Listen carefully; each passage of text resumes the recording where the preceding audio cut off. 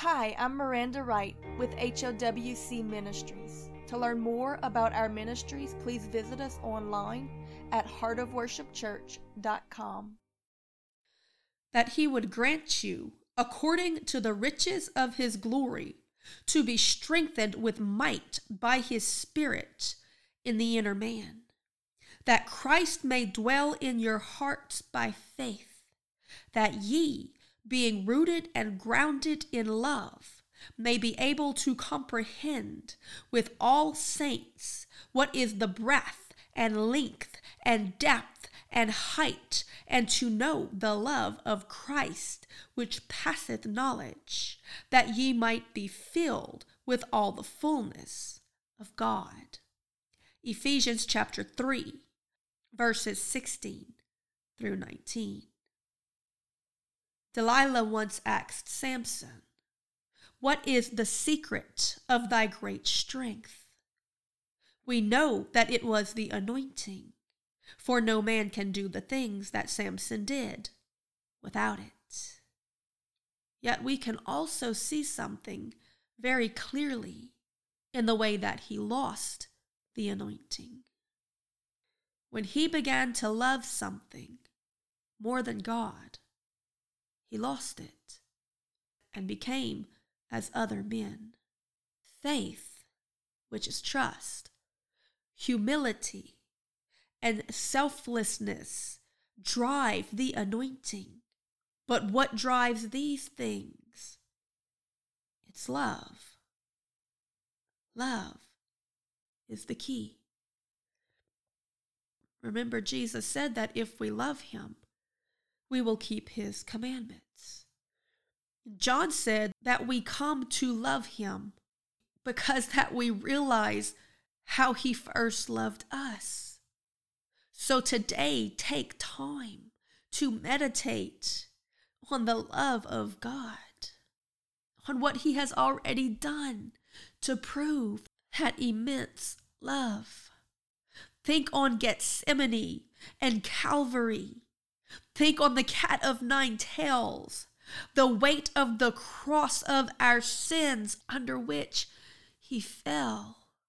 Think on the way that he held you through your hurts, your dark hours, through your losses, your loneliness, your brokenness, the rejections of men, your own Gethsemane moments. Think on this and remember his faithfulness. Remember his promises. Remember all of your mistakes and failures for a moment, and how he was so willing to pick you back up, dust you off, and keep teaching you to walk the narrow path with patience and tender kindness. Remember his goodness. He has not changed. He is the truth, the way, and the life, and those things don't change. The truth does not change. The narrow way does not change. Eternal life does not change. But we can choose to walk away from them and step onto the wide path that leads to destruction, the easy and pleasing way in the moment. If something has changed, it's not him. It's your faith, your heart, your vision of him. It's because you have chosen to walk away from the truth. You have forgotten how much he loves you. When Samson began to love something more than God, to give Delilah his utmost attention, he lost his anointing, his strength, his glory, his authority, and eventually his vision. My friend, the enemy will steal everything from you if you allow that Philistine spirit to seduce you. a little ease here, a little pleasure there, a little entertainment. And before you know it, you are asleep in Delilah's lap and you don't even realize that you are on the wide path and that the enemy lieth at the door. Oh, I think it's so sad that when the Philistines knocked and Samson jumped up out from his slumber and ran into the battle, and it says he didn't even realize that the Lord wasn't with him. Oh, how easily he was defeated. He had lost the anointing. Oh, seduced and powerless church, come back to your first love and do as you did at the first. Love him with all of your heart. Lean not unto your own understanding. In all of your ways acknowledge him, and he will direct your path. He will get you back on the straight and narrow one, walking it daily with the one that you love, the only one who will never fail you, the one who truly loves you, and learn or relearn to love him too, to give him priority, your undivided attention, to trust him with everything and every decision. Give him your faithfulness, and he will give you the greatest gift ever given, himself, the anointing. Then you will go out into the harvest fields together with power, strength, glory, vision, and much fruitfulness. This is the key to carrying the anointing, the fullness of God's kingdom manifested in the earth through us, the bride of Christ, his faithful ones who cherish above all their first love.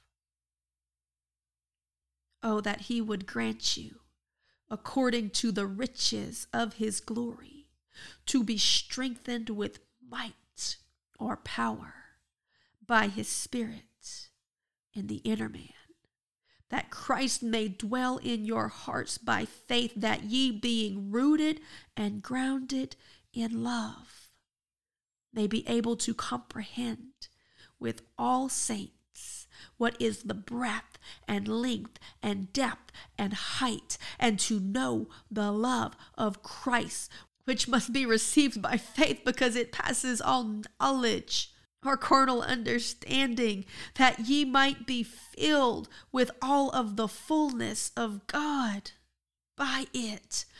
Now unto him that is able to do exceedingly abundantly above all that we ask or think, according to the power which worketh in us, unto him be glory in the church by Christ Jesus throughout all ages and world without end. Amen. Ephesians chapter 3, verses 16 through 21. O Lord, forgive us for busyness, for distractions, for the idols that arise in our lives, even with good intentions. If it takes our eyes and focus off of Jesus, it's a wolf in sheep's clothing. It's a lulling that puts us to sleep in Delilah's lap.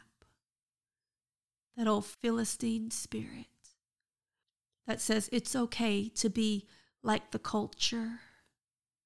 It's okay to have another lover. No, we are the bride of Christ. He is our first love, our whole heart's desire, undivided attention, unchallenged faithfulness. Give us hearts, Lord, that hunger and thirst after you. As the deer panteth after the waters of the brook, let our hearts so long for you. Let time in your presence be our day's greatest blessing. Let us seek for it every moment that we are away. Let us pray and praise and maintain our faith as we hang on every word that you say. Teach us to order our day. Convict us of anything that gets between us.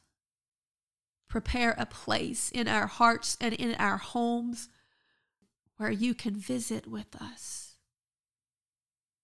Because we truly can do nothing without you. We need you. We need to be connected to the root. We need to abide as a bride does in order to produce good fruit. We repent of losing sight and affection for our first love.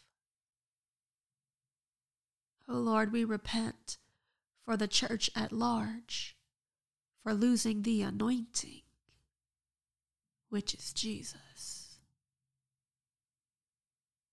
Don't think that you can win this fight with the tools of the culture, or you'll find yourself as Samson did, unprepared, overtaken, bound, and without vision.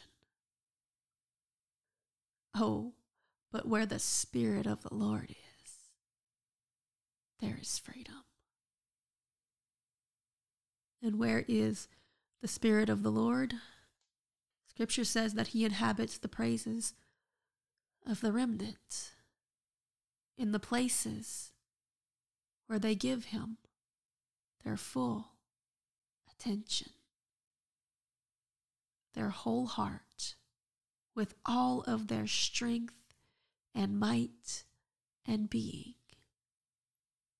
You might call them eccentric. God calls them the remnant. Oh Lord, may we pray today that we might be found, counted to be among them. Because as we read in the book of Daniel, in these last days, it is them who will be strong and do great exploits for God's kingdom. You can't serve two masters. You can't be married to Jesus and to Delilah. Your heart can't be divided.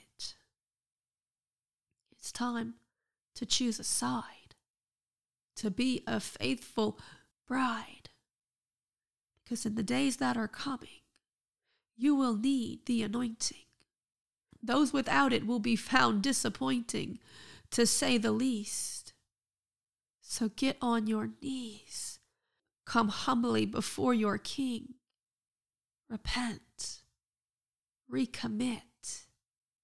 And pledge to him your faithfulness. Jesus, we recognize that we can do nothing without you. That according to you yourself, we must abide. We must remain in the presence, connected to the vine. You said, ask and we shall receive. So today we ask in faith that you will give freely. Oh Lord, pour in us, on us, and through us the anointing. Without you, what we say is but empty words of vanity that will not save. Without you, we can go through all of the motions, but it's nothing more than performance. Without you, we are but dead men's tombs, polished and playing the part on the outside, but what resides on the inside? You are the way, the truth, and the life, and if you are not in us and coming through us, because that we have been saturated by your presence in the prayer closet, then what we have to offer is but death and emptiness and vanity. as we're told in the book of Ecclesiastes. So, Lord, today, with all of our heart, we ask to be filled with you, that your words may come through, and that your acts may be performed in the earth. That just as you said, because the Spirit of the Lord is upon me, then I will preach the truth to the poor and the meek and the lonely and the broken and the forgotten. I will tell others of the day of judgment that is coming. We will minister freedom to those who are held captive in bondage. We will see the opening of blinded eyes, because that they will be born again and begin to see the reality of the kingdom of God. The sick will be healed, the dead will be raised, the impossible will be made manifest in these last days, not because of us, but because of Jesus, because of the anointing, because of his presence being made manifest through his humble vessels, who have set aside their time and their lives to sacrifice, to give up their will, that his might be fulfilled. Oh Lord, fill us up and send us out, that you might be poured out and all doubt erased. Yes, there will always be the prideful who refuse to see the truth right in front of their face, but you are more than willing to prove the validity of your testimony and the power of your grace. Because where the Spirit of the Lord is, there is freedom, there is deliverance, there is salvation, life-changing power of your grace that leads men to repentance and holiness. Oh Lord, we ask for your anointing.